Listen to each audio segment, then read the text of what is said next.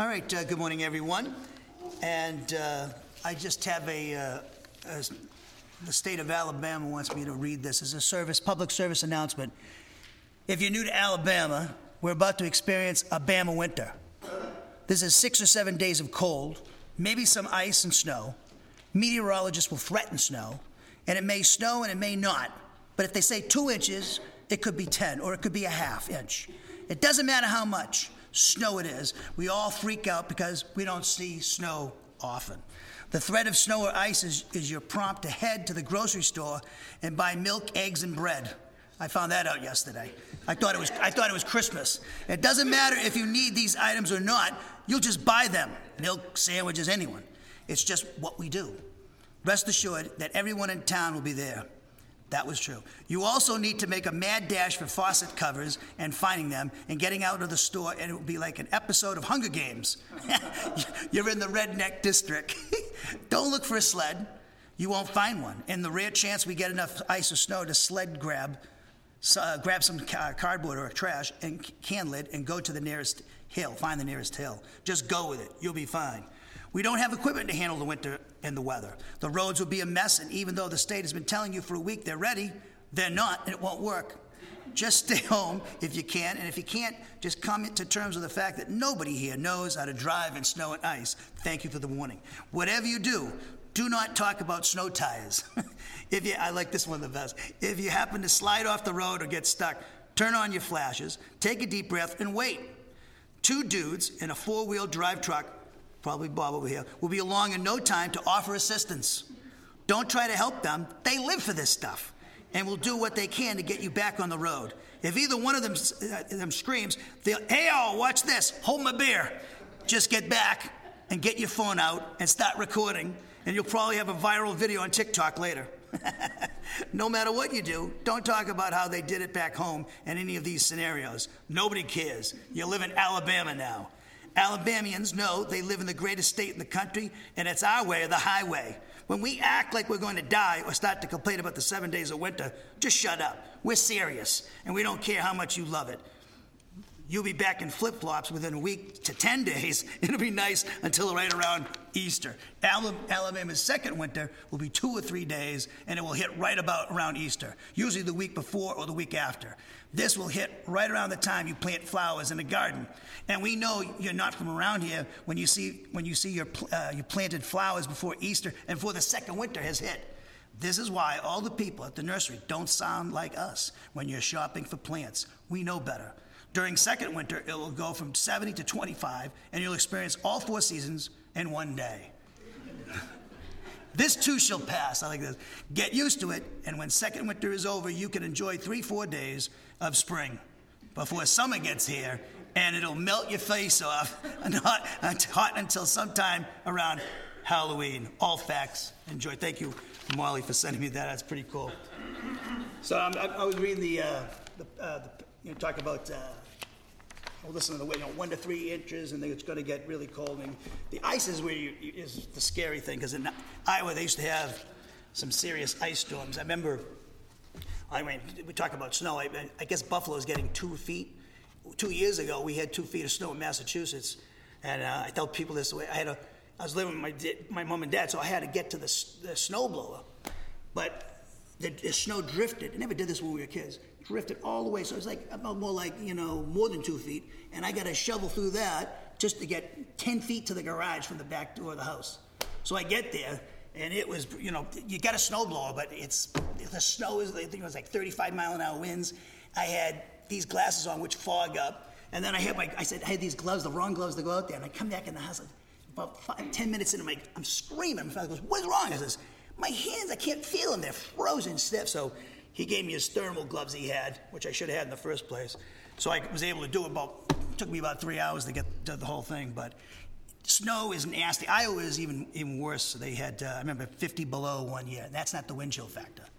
And the weird thing about Iowa is that you could have 1 or 2 inches of snow on the ground. I didn't believe this, but when I found out this quick, the first winter, 1 or 2 inches on the ground, snow, and it's nothing but prairie. Nothing stops the wind. And if it blows, it ices over the roads. In 1 year, 2008, it iced over the road, and that road was ice, several different layers. They never had a huge storm. We had 3 or 4 inches, a couple times a week. You get time to February, I mean, there's 3 feet of ice, and they couldn't get any further on the roads. So they ran out of sand, and they ran out of ice melt and all that stuff. And that winter was incredible, miserable winter. But I'm glad I'm in Alabama. When I was shocked, I heard, you probably laughed. I thought it was going to be like 70s all year round. I thought this is like, but maybe that's the Gulf. Even the Gulf isn't like that, right? So last year when I heard, when I was out at Christmas, Bert sends me a picture and there's snow in the car. And it was like, I looked at the thing, it was like 7 degrees. Are you kidding me? It gets that cold down there? So I had all my winter stuff at my parents' house. I'm not going to need it. Well, when I had to come back for Kenny's thing, I better take some of this. So I went and finally all my winter stuff is now here in Iowa, and it's a good thing because it does get kind of cold. So anyways. But, another thing before we get going here, Bert mentions about, we were talking about how it gets cold here and how you can concentrate. This is a true story. Bob McLaughlin, who I got ordained by, he used to have it, he used to like it cold. And the reason why is because if it's too warm, it's a tendency to go nod off. He says when it's cold, you're on the edge of your seat. I mean, and the girls, he said, just wear a sweater or something or a blanket. He would have it, he would crank it down to like 62. It was like, and the women are like going nuts, But it was funny. So he believed it, and I agree with him, that the cooler the better. It's good for you, Anyways, good to have you all here, that you ventured out into the cold. At least you're not people who don't come to Bible class that I used to have in Iowa. And the wind blows over 20 miles an hour, they couldn't show up. I mean, I really had people like that. So glad you're all here. Should be, can you turn now to Habakkuk chapter 3, verse 1. Habakkuk chapter 3, verse 1. I'll just remember, too, we have at the end of this month, it's on the last Wednesday of the month, we have a corporate prayer meeting. And those have been going well. So I think that falls on the 31st, the last day of the month. So Wednesday, the 31st, is our corporate prayer meeting. And also we're continuing our study of the Day of the Lord on our Wednesday classes. And so we've got a big one coming up Wednesday. Hopefully everything will be all set. We can go back on the roads. Hopefully it's not too crazy. But all right, so Habakkuk chapter 3, verse 1. And on the board, as you can see in the first session, we're going to wrap up our study. We're going to wrap up our study of Habakkuk chapter 3, verse 6. As I told you, the content will determine how long I stay on a verse. So this is not the one I want. Hold on a sec. And, all right. Oh, I deleted it. Hold on one sec. I must have...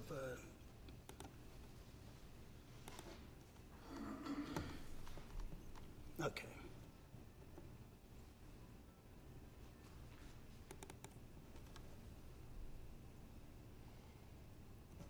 Sorry about that. All right. So, sorry about that. In the first session here, we'll be finishing off Habakkuk chapter 3, verse 6. And today, it's going to be interesting. This session will be pretty interesting because we're going to talk about there'll be processions of angels, elect angels, will assist the Lord Jesus Christ at his second advent. So we're going to go to a couple of passages, like one in Matthew and one in 2 Thessalonians. And so in this first session, in other words, we're going to talk about angels. Now, if you look at verse 6, Habakkuk 3:6 in the NIV, you don't see any mention of angels, but I'm going to show you it's alluding to angels here, and the translation is incorrect. So I'm going to show you why. I'll give you my explanation. And again, the great thing about this passage, and we'll see this in the second session as well, we're in the midst of this great prayer warrior psalm about the Lord Jesus Christ. As we pointed out and we explained our reasons why this is prophetic, and speaking of the tribulation period, and in particular the second advent of Christ, in Habakkuk chapter 3, verses 3 through 15, and it also alludes to certain events in the past that the Lord performed on behalf of the nation of Israel, the Exodus generation, where he delivered them out of enslavement to Egypt and Pharaoh. So, but primarily it's prophetic of the second advent of Christ and the tribulation period. And so what we're going to see, and I've been talking about this, especially when you see verses 3 through 6, we're able to track the movements of the Lord Jesus Christ at his second advent, another his military movements, which is quite interesting. And we actually even have a reference of him killing the Antichrist in this passage. So the other thing is interesting too is that with this, It's actually lyrics to a song. It's a psalm, and they call it, and you can see that at the end of the book. But it's quite, it's poetic prophecy is what it is. So it's quite fascinating. So we'll be looking at this passage today, finishing off Habakkuk 3.6, where processions of elect angels will assist the Lord Jesus Christ at his second advent. So without further ado, let's take a moment of silent prayer. We take a moment of silent prayer to examine ourselves to determine if we're in fellowship with God, because any mental, verbal, or overt act of sin that we knowingly commit will cause us to lose fellowship with the Father, Son, and the Holy Spirit. But according to 1 John 1:9, if we confess our sins to the Father, he, God the Father, is faithful and just to forgive us our sins. In other words, he purifies us from each and every wrongdoing. We maintain that fellowship by obeying the Spirit who speaks to us through the Scriptures which he's inspired. And that's when we're obeying the commands of Ephesians 5:18 to be filled with the Spirit, and Colossians 3:16 to let the word of Christ richly dwell in our souls. So if there's anything that's bothering you, disturbing, distracting to you, do what 1 Peter 5:7 says. Cast all your anxieties upon the Lord because he cares for you. So with that in mind, with our heads bowed and our eyes closed, let us pray.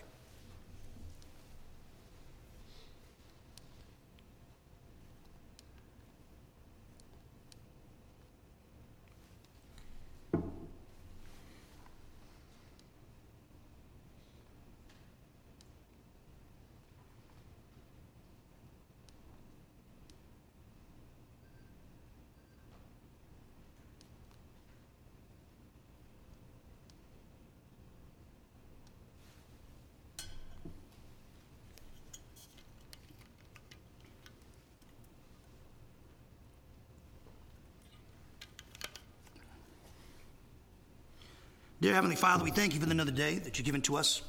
We thank you for another day to study your almighty word. I thank you for everyone that is here this morning, that's ventured out into the cold weather.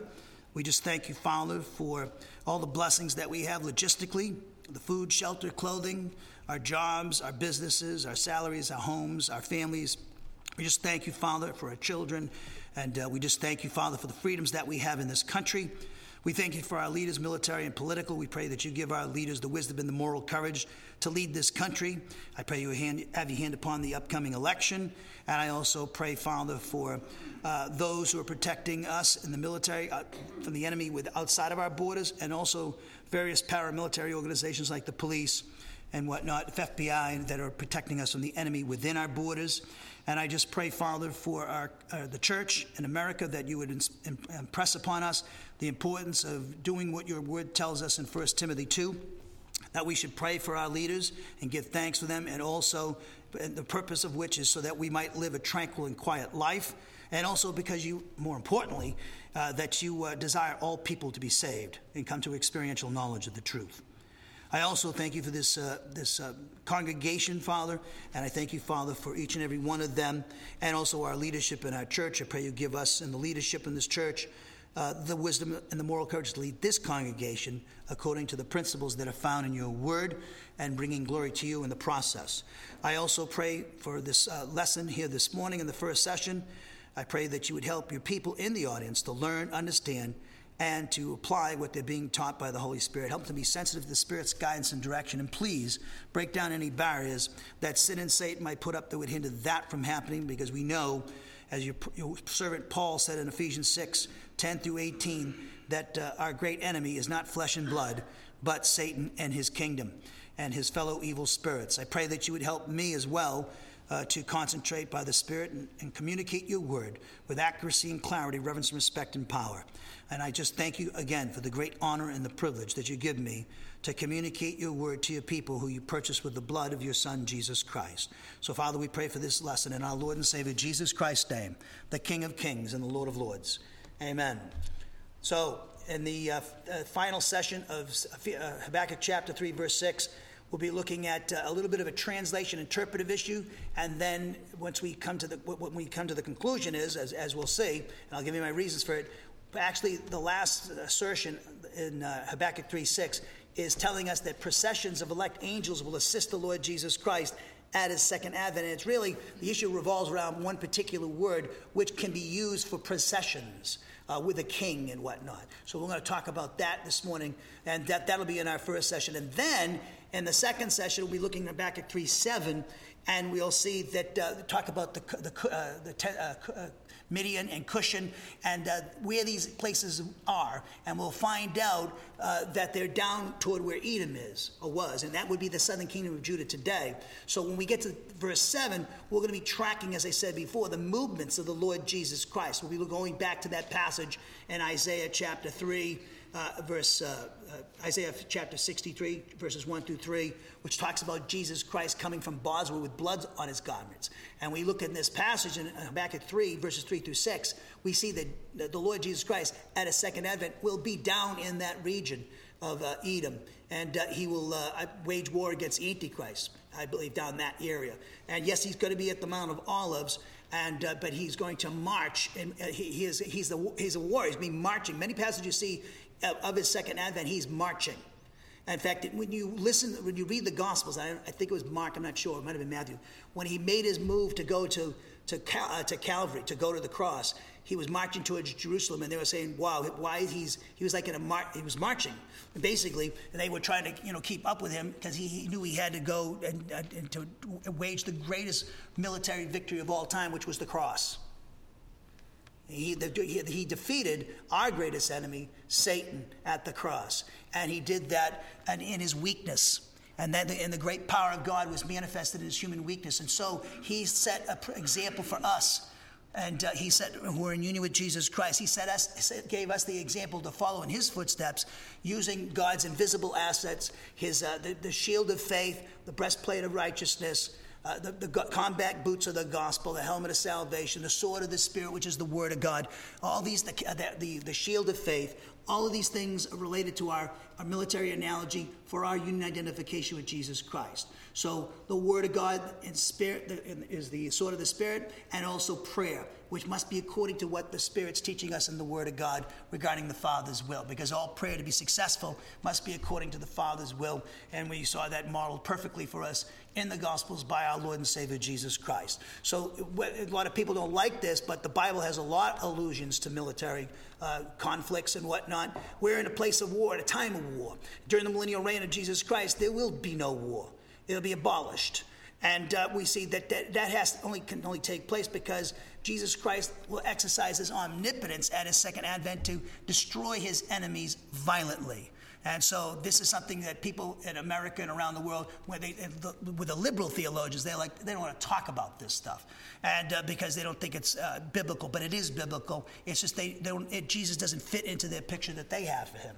So they like the Lamb of God who takes away the sin of the world, the meek and mild Jesus, but they don't like the Jesus who is the Lion of Judah, who is a tremendous warrior. And who was it? I think it was Douglas MacArthur. I wrote the speech down because when they were doing MacArthur Park, dedicating it to him in 1952, I think. And I remember the colonel read his speech. I still have it somewhere. And I actually transcribed it down from the tapes. And, he makes this great comment. And MacArthur was a big-time believer. But he said, make this comment that the soldier is the closest thing that we get to Jesus Christ, sacrificing for his people. And, in our case, like in Vietnam and a lot of times in this country now, people don't appreciate what the American soldier does. They're giving their lives, they're risking their lives. They have families and children too. They have jobs and everything, and they come and they go out and they fight their country's wars, the battles that they have been given, and they to serve their country and their people. And isn't that they go through many hardships in their family. That's the spiritual life. So people like I find in my case, in my experiences, is that people who have a military background, I find them to understand this. When I talk about a spiritual combat unit and discipline and overcoming hardship, and different. I talked to some of the guys in here who have gone through tremendous hardship in their service for this country.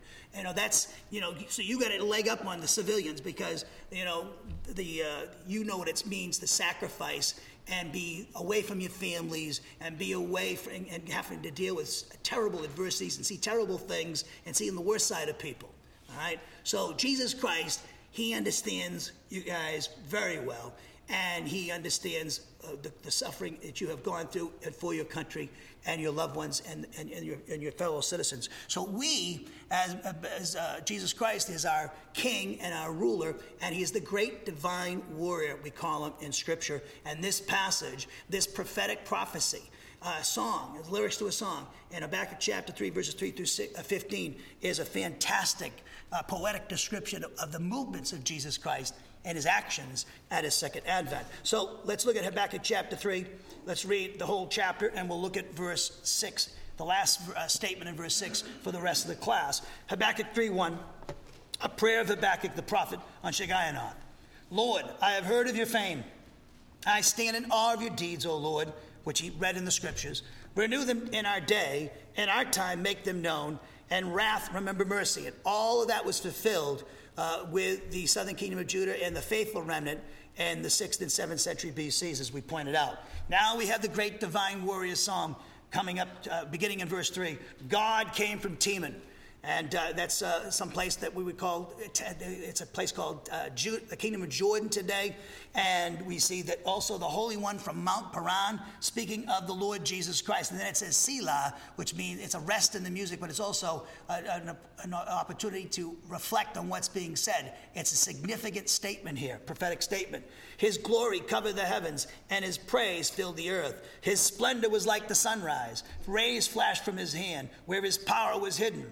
Plague went before him. Pestilence followed his steps. He stood and he shook the earth, and he looked and made the nations tremble. This will all be fulfilled at the second advent of Christ. When he touches the earth at the Mount of Olives, there'll be a massive worldwide earthquake. The ancient mountains crumbled as a result, and the age-old hills collapsed. His ways are eternal. We'll talk about this. This is not a correct translation, as we'll say. I saw the tents of Cushan in distress, and the dwellings of Midian in anguish. Were you angry with the rivers, O Lord? Was your wrath against the streams? And this is what he'll be doing, as we'll see. With the 7-seal trumpeted bowl judgments, he's going to pour out his wrath on the creation, on planet Earth. As a result, remember, the whole earth is under a curse because of the fall of Adam. So because of the sinful nature of mankind and its unrepentant sinful nature, refusing to believe in Jesus Christ, God's going to pour out his wrath upon the environment that man finds himself. So were you angry with the rivers, O Lord? Was your wrath against the streams? Did you rage against the sea when you rode with your horses and your victorious chariots? You uncovered your bow. You called for many arrows, Selah. You split the earth with rivers. The mountains saw you and writhed. Torrents of water swept by, and the deep roared and lifted its waves on high. Sun and moon stood still in the heavens at the glint of your flying arrows, at the lightning of your flashing spear. In wrath you strode the earth, and in anger you thrust the nations. You came out to deliver your people. That's the Jews during the tribulation period. And to save your anointed one. And the anointed one is speaking not of Jesus, it's speaking of the nation of Israel. You crushed the leader of the land of wickedness, speaking of the Antichrist, as we'll see. You stripped him from head to foot, Selah. With his own spear you pierced his head. Excuse me, when his warriors stormed out to scatter us, gloating as though about to devour the wretched who were in hiding. You trampled the sea with your horses, churning the great waters. And then, verse 16, we have the end of the psalm, and now we have Habakkuk expressing his faith, despite the fact that his people, he's just been told by God in this conversation with God, this dialogue, and the first 2 chapters of Habakkuk, that the Babylonian Empire is about to destroy his nation. Okay? And Jeremiah says his contemporary will be 70 years, they'll be deported to Babylon, and they will not return until that time has been completed. The book of Haggai, which we studied, talks about this in detail. So, at the end of the completion of that 70 years in Babylon. So then it says in verse 16, so a great faith here, a great passage here. And I heard my heart pounded. My lips quivered at the sound. Decay crept into my bones, and my legs trembled. Yet I will wait patiently for the day of calamity to come on the nation invading us, which is Babylon. Though the fig tree does not bud, and there are no grapes on the vines, though the olive crop fails, and the fields produce no food, though there are no sheep in the pen, and no cattle in the stalls. Now, this is all because they're an agricultural economy. It's going to be destroyed by the Babylonians' 3 invasions. And this is his attitude toward this. Yet I will rejoice in the Lord. I will be joyful in God my Savior. The sovereign Lord is my strength. This is why. He makes my feet like the feet of a deer. He enables me to go on the heights. for the director of music on my string instruments. That last statement there is indicating to us that Habakkuk was more than likely a priest who was a musician, and he wrote lyrics to this song. And by the way, the Temple of Solomon was about to be destroyed when Zerubbabel's temple was built, which the book of Haggai talks about. We see that it eventually became Herod's temple. Herod expanded upon it. In fact, they were still in the process of expanding upon it, building upon it, when Jesus walked into that temple about 2,000 years ago. They would be singing this song. I wonder how many there who would be singing this song in the temple, except maybe for Jesus knew that this song was about him at his second advent. But the cross must come before the crown. And listen to me. Jesus Christ won two great victories, militarily wise, you can say, in a spiritual military sense. At the cross, when he defeated Satan, and he defeated sin with his substitutionary spiritual and physical deaths on the cross. In other words, when he suffered the wrath of God by being abandoned by his Father, those last 3 hours of the cross in total darkness, my God, why have you forsaken me? And then the suffering of the crucifixion and the scourgings, which he went through too, and then his physical death, and the abuse and the betrayal of his own people and abandonment of his disciples. And yet he stood firm, the greatest soldier of all time, and who had to face the worst suffering, more than any soldier in history has ever faced. Nobody suffered like Jesus Christ. Nobody can identify with that, being abandoned for us sinners because he loves us.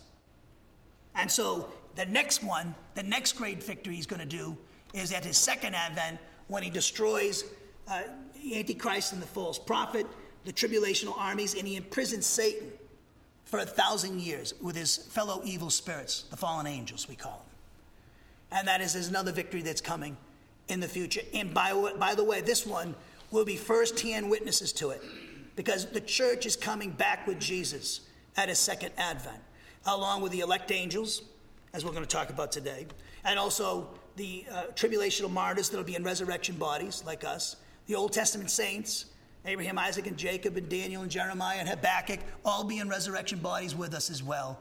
And we're coming back to start the kingdom. A time there'll be no more war. The Day of the Lord series, we're talking about this millennial reign. 1,000 years of peace, no war, no disease. The curse will be lifted. There'll be no tornadoes or ice storms or 1 to 3 inches of snow in Alabama. Okay, it'll be perfect environment. No more 2 feet of snow in Buffalo, which they're going to get today. So this is something that we have to look forward to. God wants you to know what's to come on this earth. And also, he wants us to know, because the implication is how we're supposed to live in a manner consistent with these events that God's about to perform for us in the future, and giving us this world to rule over with him. So how should we live? We should live godly lives. When we sin, we confess it immediately. 1 John 1:9. We should be great students of the Word of God. Man does not live on bread alone, but from every word that proceeds out of the mouth of God. We're to love God with all our heart, soul, mind, and strength. And you show your love for the Lord by doing what he tells you in the Scriptures. John 14:15. If you love me, keep my commandments. And the great commandment that sums them all up is love one another as I have loved you. As I gave my life, you to do the same thing for each other. Just like a soldier goes down and do anything for his brother in arms. I've known many guys over the years, all the way back to World War II. I've talked to uncles who are in Korea and stuff. It was all about their buddies. At the end of the day, they had each other, and a lot of times that's all they had was each other. They didn't know they were going to get out. So that is what we should follow that. And as I said before, the guys who've been in combat, they are way ahead of the game. They know what that's about already. So in a spiritual sense, now you guys are facing not the Iraqis or the Taliban or whoever else is out there, the Russians or the Chinese or the Koreans or whatever. You're facing an invisible enemy that is much more dangerous, because he can't be seen, and he can't be defeated with a gun. He can't be defeated with a Glock. Okay, he can't be defeated with a high-powered missile. It's an invisible enemy that can only be defeated by God's power, the Word of God and prayer. The weapons of our warfare are spiritual. And So this is what has been given to us as members of the body of Christ, the future bride of Christ that's going to reign over this earth. We must be good soldiers of Christ Jesus and go through difficulty and trouble and trials and tribulations, because through trials and tribulations we must enter the kingdom of God. So Jesus Christ is marching on to victory here. We're going to track his movements. We'll see what he's doing, and he's going to be accompanied by elect angels and us. And how should we live? We should live the spiritual life and grow up to maturity to be like Jesus Christ. Courageous. Courageous is courageous in the face of adversity and trials and tribulations. A faith is what gives you that courage. Okay, faith will give you that courage. A person who does not have faith will live in fear of everything. God wants you to be afraid of nothing, because all your victories were vanquished at the cross of Calvary 2,000 years ago. We're just appropriating the victory he's won for us already. And so we're reading about this future victory, which is imminent, because once the rapture takes place, which is imminent, the resurrection of the church, then you're going to have these events unfold that we read about in the book of Revelation and Daniel and other places, Zechariah 12 and 14. So let me give you my translation of Habakkuk chapter 3, verses 3 through 6 on the board. God will travel from Teman, then the Holy One will travel from Mount Paran, Selah. His majesty will cover the heavens, so that his praise will certainly fill the earth. In fact, his splendor will be like lightning. Flashing rays of light will come from his hand on his behalf. Indeed, there it covers his strength. And this is talking about the exercise of his omnipotence at his second advent, where every eye shall see him. Just like if you go, as I said before, in Iowa, and you can see both horizons, electrical storms I've seen at night, and the lightning will flash all the way across the horizon to on one side or the other. And every time I saw that, I said, this is how it's going to be when Christ comes back. Every eye will see him. He'll orbit the earth, and he will be exercising his omnipotence, and we'll be seeing displays of light we've never seen in this world. So, verse 5 says, plague will proceed from his presence with the seven seal, trumpet, and bowl judgments of Revelation 6 to 18, which is called the wrath of the Lamb in Revelation 6. Correspondingly, it says, pestilence will follow at his feet. And then it says in verse 6, he, Jesus Christ, will stand while he causes the earth to shake. When he touches the Mount of Olives, as we saw in Zechariah, there'll be a massive earthquake. This corresponds with one of the judgments of Revelation. And it will be a worldwide earthquake, such as the world has never seen and will never see again, changing the topography of Jerusalem. Right now, it's embedded in hills. It'll be protruding out. And people, the nations of the earth during the millennium, will march up there to hear the king and worship the king. Hear the king teach, render judgments, and worship him. And we will be there as his bride. So he will look at that time while he causes the citizens of the nations to tremble in fear, while the ancient mountains will disintegrate. The primeval hills will be flattened, and ancient processions will assist him. So the seventh statement, which appears in Habakkuk chapter 3, verse 6, constitutes actually the fifth and final prophetic statement in this verse.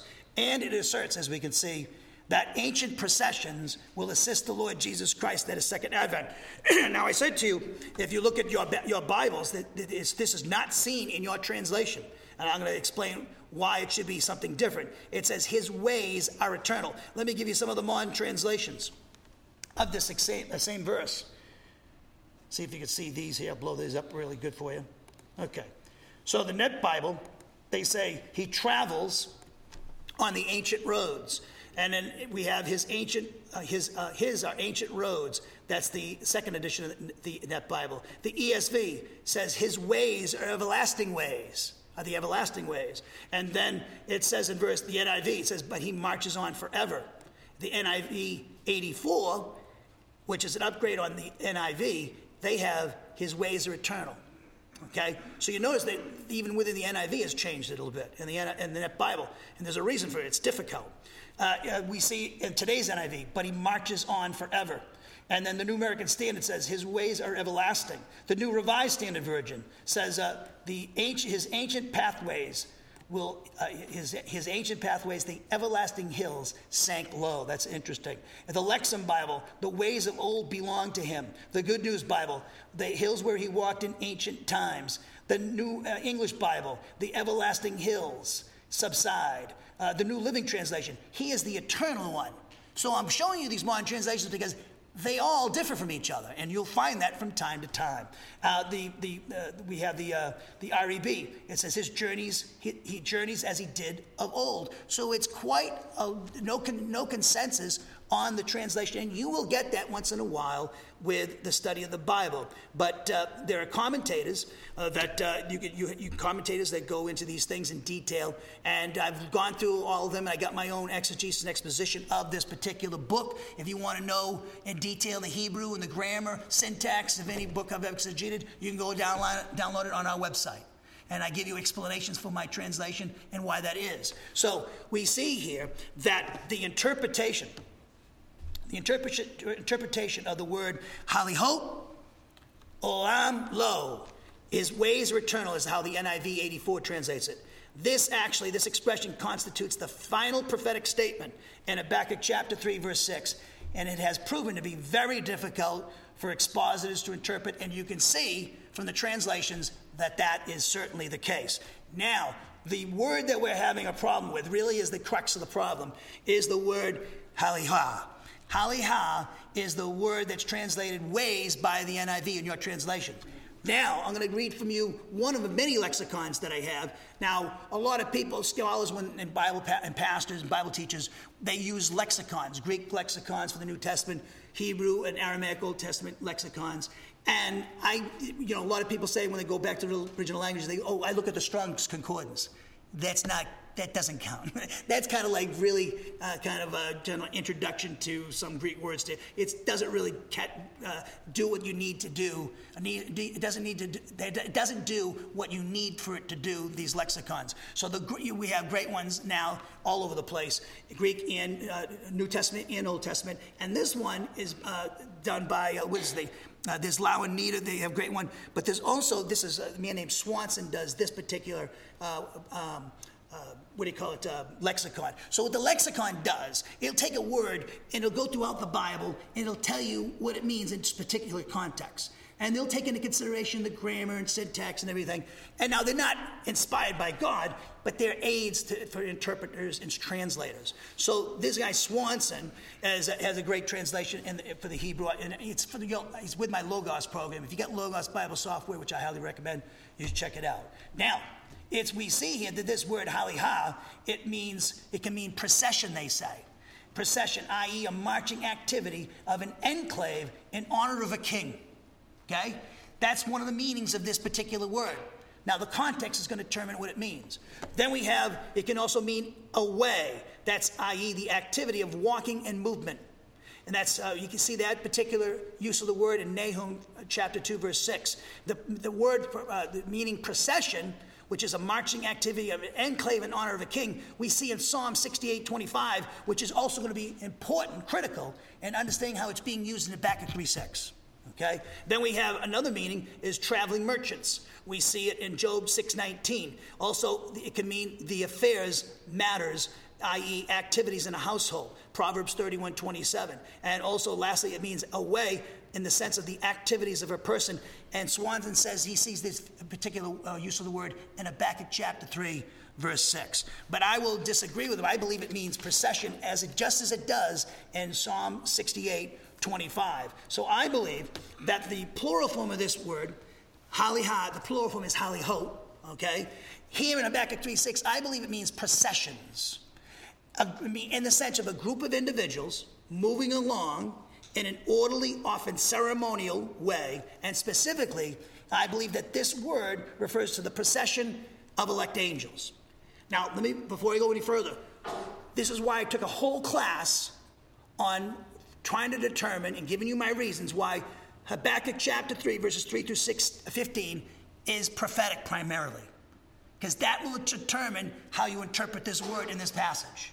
So if you don't see, there are people like the Net Bible and other scholars are seeing a prophetic use of this psalm, Divine Warrior Psalm.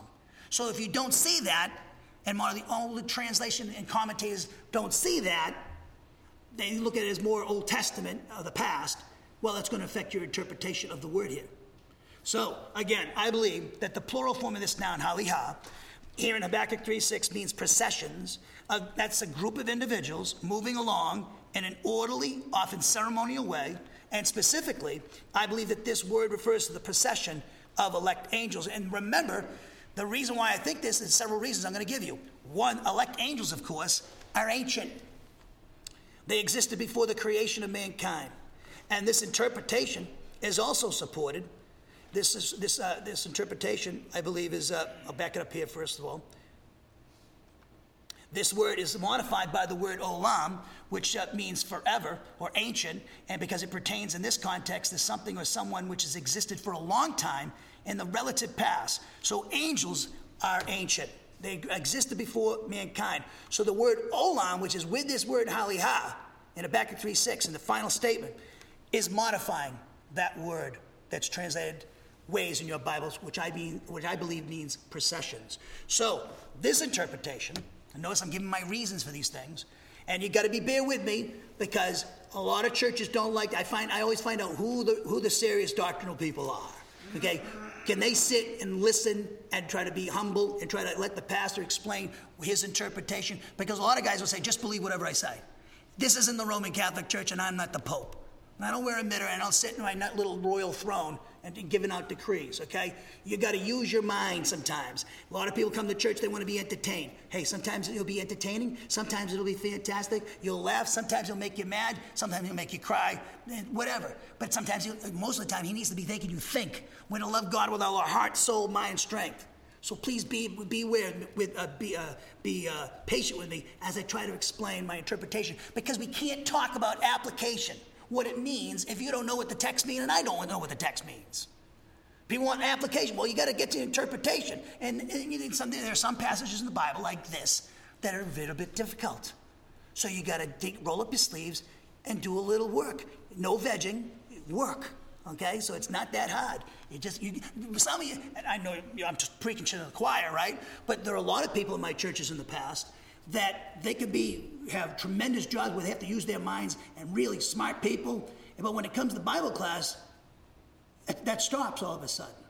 Since when? You read Paul, that sounds like a guy who didn't have an intellect. That guy is a smart guy. You know, he used vocabulary that's more than 2 syllables, okay? Peter said the things that Paul taught at the end of his writing, at the end of 2 Peter, the things that Paul said are difficult at times. So here I am in the 21st century, and I go back in the original languages, a language that, Hebrew's being spoken in Israel today, go back to an ancient language, okay, 2,000 years ago. How do I do that? We gotta find out what's the author saying, and once we know what the author's saying, what it meant to the original audience, then we can talk about what it means to us. So that takes work. So all of this isn't supported. My interpretation is supported by the fact that this use of the word here in Habakkuk 3.6, which appears only 7 times in the Old Testament, also appears in Psalm 68:25 for the processions of angels which serve God. Remember, Swanson, the lexicon I had that's used by scholars and pastors alike, they say one of the meanings of this word, haliha, and the plural is haliho, is processions. It can mean ways, but it can also mean processions. So we see that in Psalm 68:25 and 24 and 25, it says, they see, the Net Bible, they have at 68:25 in your Bibles, and the NIV is 68:24 in theirs for different reasons. So they see your processions. Look, it says, they see your processions, O God, the processions of my God, my King, who marches along in holy splendor. The processions are the angels. And there's another thing that indicates this. It says in Zechariah 14:5, 2 Thessalonians 1:7, Matthew 25:31, Revelation 19:11-14, make clear that it is second advent. Processions of angels, elect angels, will accompany the Lord Jesus Christ to planet Earth. That is second advent, not just us. So I want you to hold your place. I know in my notes I have Zechariah and also Revelation, but hold your place. We're going to go to the Zechariah one, and I want to go to the 2 Thessalonians one, and maybe Matthew as well. So hold your place. Go to Zechariah 14. please. Verse 1.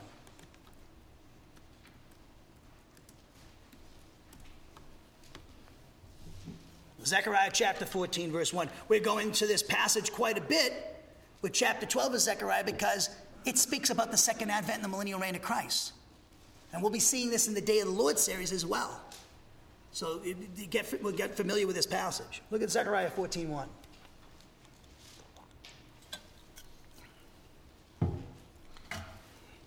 Zechariah 14:1. Remember, he was a contemporary of Haggai, who we studied, and he was also involved in exhortating the faithful remnant of Judah that came back from Babylon to finish the rebuilding Zerubbabel's temple. Okay, so Zechariah 14:1. A day of the Lord is coming when your plunder, Jerusalem, will be divided among you. I will gather all the nations to Jerusalem to fight against it. The city will be captured, the houses ransacked, and the women raped. Half the city will go into exile, but the rest of the people will not be taken from the city. This is the tribulation period. The last 3.5 years of the 70th week of Daniel, where you have the Armageddon campaign, and the Antichrist is waging war against the Jews and trying to have a world domination. Verse 3, then the Lord will go out and fight against those nations. As he fights in the day of battle, he'll start off with the 7 seal, trumpet, and bowl judgments of Revelation 6-18. Then he finishes it off with the second advent when he bodily comes to planet Earth, touches the Mount of Olives, and wages war against his enemies, destroying everything in his sight. On that day, the second advent, he will stand on the Mount of Olives, east of Jerusalem. And the Mount of Olives will be split in two from east to west, forming a great valley with half of the mountain moving north and half moving south. So this is the second advent, where he's going to start the kingdom, destroying Antichrist, the false prophet, the tribulational armies, imprison Satan and the fallen angels for 1,000 years. Habakkuk 3.6 is talking about this day, a day that you'll be witnessing to. You'll be a witness to it.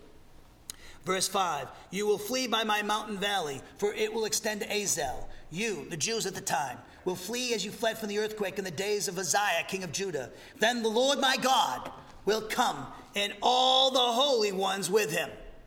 Holy ones, all right? The church is considered holy. We'll be holy. We'll be perfect in a resurrection body. Okay? In fact, the word saints, it's the hagios, it's in the plural. It can some translations translate it holy ones. So you and I, if you studied sanctification with me, I look around, a lot of you did, right? It means you and I are holy, as Jesus is. Why? Because we're crucified, died, buried, raised, and seated with Christ. He doesn't look at us according to our sins and transgressions. He looks at us as a new creation, part of the new humanity. We are holy, positionally in a perfective sense, and living the spiritual life will allow you to experience that which is true of you positionally, and what will be true of you in a resurrection body and with rewards. Namely, you'll experience your sanctification, the holiness of God. But also the angels are called holy ones in Scripture. So you could probably say the Old Testament saints at the time, because the church wasn't known at this time when they wrote this. We know the church is a part of the holy ones here, but we definitely know the Old Testament saints, and we would say this too, the holy ones are also speaking of elect angels. And the word holy there, it's related to sanctification, means you're set apart to do God's will. You and I, at the moment of our justification, our conversion, we were set apart to do God's will exclusively. This gave us a plan for our lives. We're not here to do our own thing, have our own agenda. Churches are not about the pastor's agenda or the deacon's agenda or the board's agenda or anybody's agenda or the band's agenda. It's Jesus' agenda, it's the Father's agenda, and it's found in the Word of God. That's what we're here for, and nothing else. Really, everything else is context. You, at the end of the day, I don't care, you could be a great parent. Did you do God's will? You might be a great parent to the world, but did you raise your kids in the ways of the Lord? Were you you were very wealthy, very successful. A lot of people knew you. You were a great entertainer. You were a great musician, but did you do God's will? Did you do God's will? Because that's all that really matters at the end of the day, boys and girls. It's all. So we're holy. I'm bringing out the implications of this word. We're just like the elect angels. We're to do God's bidding on this earth. Okay? It's fantastic. Now, I want to stop there and go to 2 Thessalonians. Look at 2 Thessalonians chapter 1, verse 1. 2 Thessalonians chapter 1, verse 1.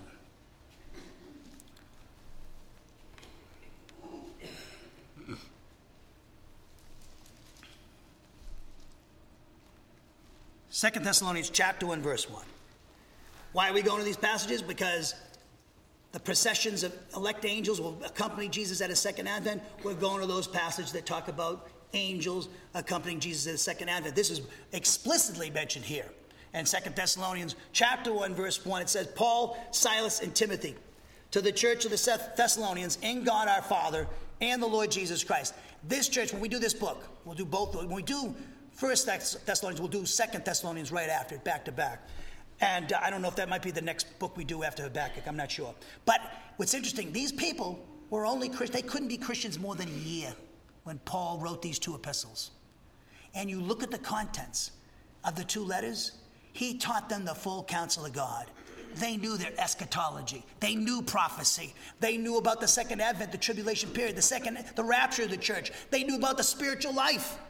They knew about spiritual gifts. Paul talks about all of this. And yet you find churches in America, and even in our town, Huntsville, who won't touch the various doctrines of the Christian faith. They won't touch sanctification. They won't touch justification. They won't touch prophecy. They don't want to talk about the rapture. They don't want to talk about the spiritual life. They want to entertain you with the musicians singing for 3 hours. You know, praise Jesus, praise Jesus. I'm being facetious. I'm being a little hyperbole there. In other words, the emphasis is not on the Word of God. Acts chapter 2, 42 through 47. The early church, their first emphasis was the apostles' teaching, which is what the pastor should be doing. And not giving you some kind of baloney social program of his or kind of political agenda or this will do it in right-wing church, people are right-wing or left-wing. And the pastor's not up there to espouse liberal politics or conservative politics. His job is to do the work of the Lord, which is to teach the Word of God. I don't care about your policies or your politics. Who cares? I want to know what Jesus has to say. And don't you dare put your liberal or conservative politics and drape it over the cross. The cross transcends everything.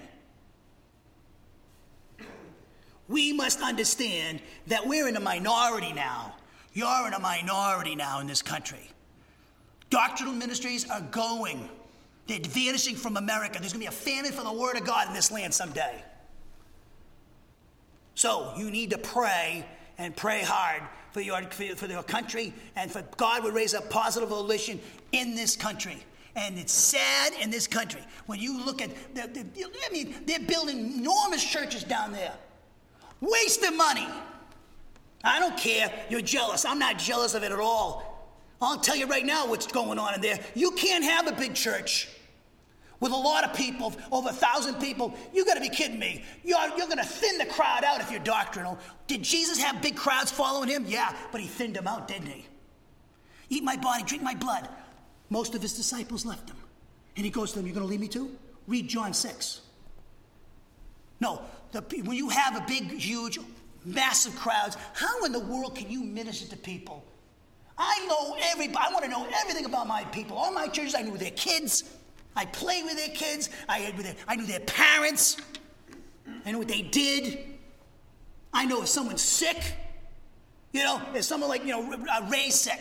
Okay, he almost died. He could have died. And he's on the mend. A lot of pastors won't even, who? In a big church like that, no one even know he'd show up. Who's Ray? I mean, somebody, I had somebody in our church who was asking if somebody was okay in our church. They called him up. They hadn't seen him in a while. I love that. Yeah, we get the doctrine of privacy, but don't take it too far. Maybe the person is in the hospital, and that's why you haven't heard from them. You know, it shows you care, right? So they were just checking on him. Good thing, okay? It's a good thing to do. But in a big, massive church, they don't care. They don't even know you're gone. And by the way, there's no accountability. The early church, they had 3,000 that get saved on the day of Pentecost. They were 12 apostles, weren't they? 3,000 divided by 12. Where's that? So I'm saying, when you get big churches, I'm very suspicious, for good reason, I'm usually confirmed, is that they're not teaching the full counsel of God, because if you do, you're going to tick people off. I'm sure that many times over the last year and a half that I've been here, that I've ticked you off or rubbed you the wrong way. That's good.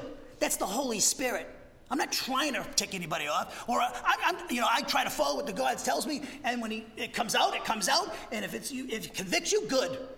He's doing it because he loves you. A lot of times you get encouragement because you're doing the right thing. You'll be encouraged. You'll be instructed in righteousness. You'll be trained. You don't know everything, neither do I. We have to learn, and this is why God raised up people with pastor teacher, gift of pastor teacher. So I'm saying all this because the Thessalonians, they got the full counsel of God from Paul, and they weren't even believers for a year, and yet we got churches in America and even Huntsville where they don't even know. I mean, they don't even have they ever taught the Trinity? Have they taught sanctification, justification? Or what are they doing, this little sermonettes, for Christianettes, whatever the saying was? That's what you're getting. I'm shocked by it in Alabama. I thought, I want to have a whole bunch of guys who are into the Word of God. I mean, when they came looking for a pastor, they knocked on my door, Bert. I was like, there's nothing in the pipeline. And I have a themed background. My pastor was ordained by the colonel. There was nothing in the pipeline. He said, I was like shocked by that. And I wasn't. So I'm sitting there going, really, that's pretty bad. That's pretty bad.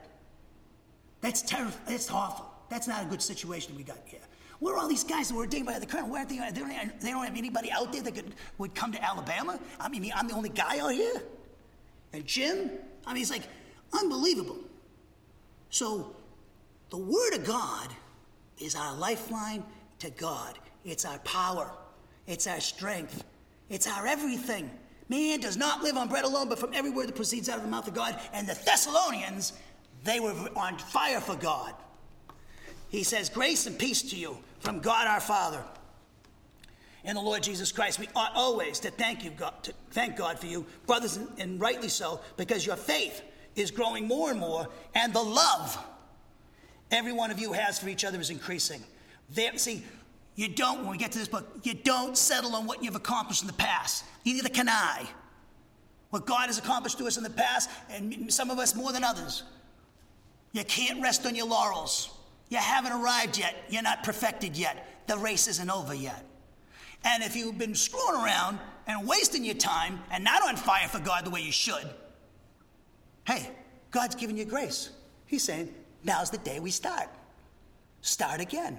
Just don't worry about the past. You can't change the past. I can't change the past. I've screwed up. You've screwed up. We all have skeletons in the closet. We all have things that we are ashamed of. All things we can't believe that we wasted our time on. And I'm one of them. But don't let the past hinder you from doing God's will. He's telling them to keep going for perfection, even though you can't arrive at perfection until you get a resurrection body. We strive for perfection. All this, verse 5, is evidence that God is right, and as a result, you'll be counted worthy of the kingdom of God, which for you are suffering. See that? When we suffer undeservedly for blessing, we're showing that we're worthy of the kingdom of God. Verse 6, God is just. He will pay back trouble to those who trouble you. Remember, leave room for the wrath of God, Romans 12. Then he says, and give relief to you who are troubled, and to us as well. This will happen when the Lord Jesus is revealed from heaven in blazing fire with his powerful angels. And he will punish those who do not know God and do not obey the gospel of our Lord Jesus. So therefore, people, we'll wrap up this study of Habakkuk chapter 3, verse 6.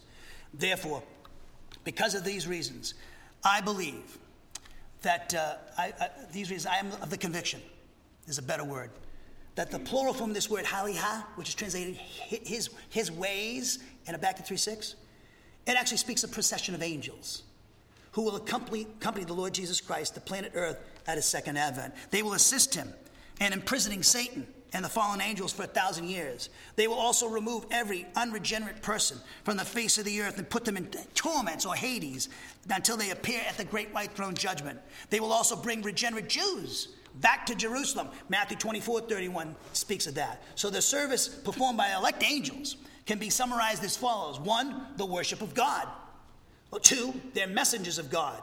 3, soldiers in spiritual combat. We see that in the book of Daniel. Daniel chapter 10, verse 13. Revelation 12:7 says, Michael and the elect angels are going to toss Satan and the fallen angels out of heaven during the midway point of the 70th week.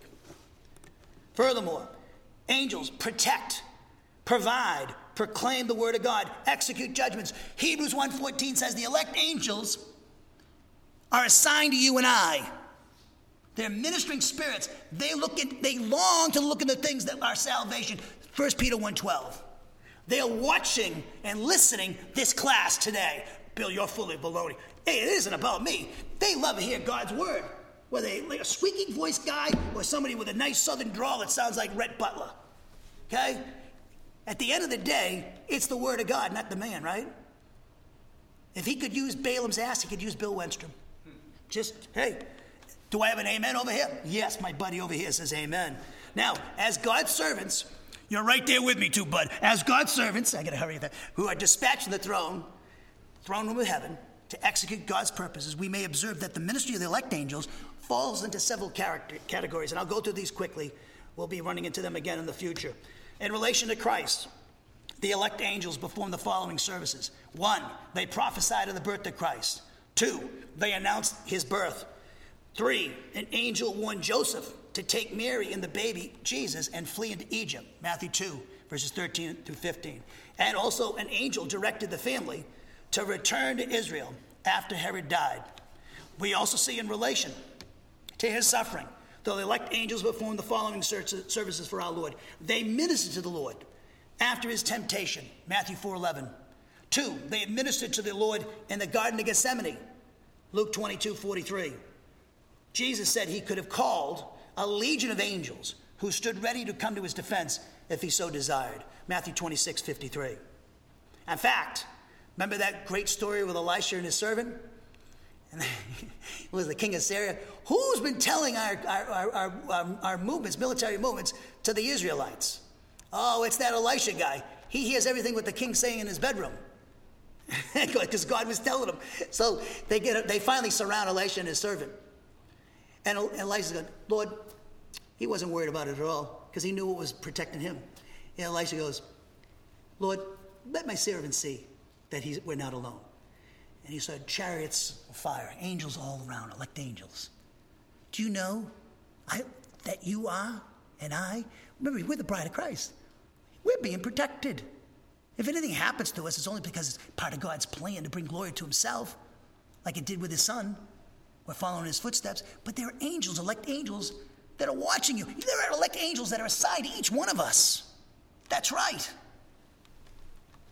Just like there are fallen angels that are assigned to each one of us, that have oppressed us. And, you could have physical problems, difficult problems. There's a lot of weird stuff. Ray, they don't know what caused what he had. They're in a mystery. They tried everything. I wouldn't be surprised if it was, Satan and his kingdom. You don't know that. There are weird things that can happen. We try to explain it away with science. Sometimes, most of it, we're trying to do that. That's good. But I want you to say, well, I got mono because, the angels are just afflicted me. Maybe they did, but I don't want you to blame the angels, fallen angels, for everything. But I'm telling you, it does happen. They do oppress people, and they do hurt them physically. Okay? And look at Job. Perfect example of that. We also see that the angels, in relation to the Lord's resurrection, perform the following services. 1, an angel rolled away the stone from the tomb. Matthew 28, verses 1 and 2. 2, angels announced his resurrection to the women on the resurrection morning. Luke chapter 24, verses 5 through 7. Number 3, angels were present at his ascension and gave instruction to his disciples. Remember in Acts 1, 10 through 11, they look it up with their mouths like, your jaws drop. We're like, hey, what are you guys looking up there for? He's coming back in the same way. Okay? Don't worry, he'll come back, and you'll be with him. Lastly, in relation to Habakkuk 3.6 and the second advent of Christ, in relation to his coming again, the elect angels perform the following services. 1, the voice of the archangel will be heard at the rapture of the church. 1 Thessalonians 4:16. It's not, when we talk about trumpets in there too, the trumpet is never, that's not relation, the 7-seal trumpet, bowl judgments, it's not those trumpets of Revelation. It's in relation to the church. We'll do this in our study of the day, Lord. They're not the same trumpet, okay? By the way, in Israel, when you sounded off the trumpet that was used for different reasons, one was to call the armies to war. Okay. Number 2, in relation to our Lord's second coming, they will accompany him in his glorious return to earth at the second advent. Matthew 25:31 and 2 Thessalonians 1:7, which we just read. And then lastly, they will separate the wheat from the tares at Christ's coming. Matthew chapter 13, verses 39 and 39 and 40. The fallen angels, the elect angels, at the second advent, they will take every unsaved person, Jew or Gentile, off the face of the earth at the second advent of Christ. They're deposited into torments.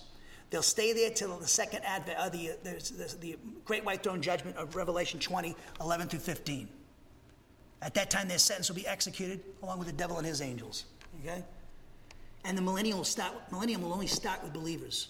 Those who survive the judgments of the tribulation of the second advent of Christ that were believers, Jew and Gentile, and there'll be many Gentiles, and there'll be a national regeneration of Israel at that time. They will start the millennium, and they'll repopulate the earth. They get their resurrection bodies later on down the road.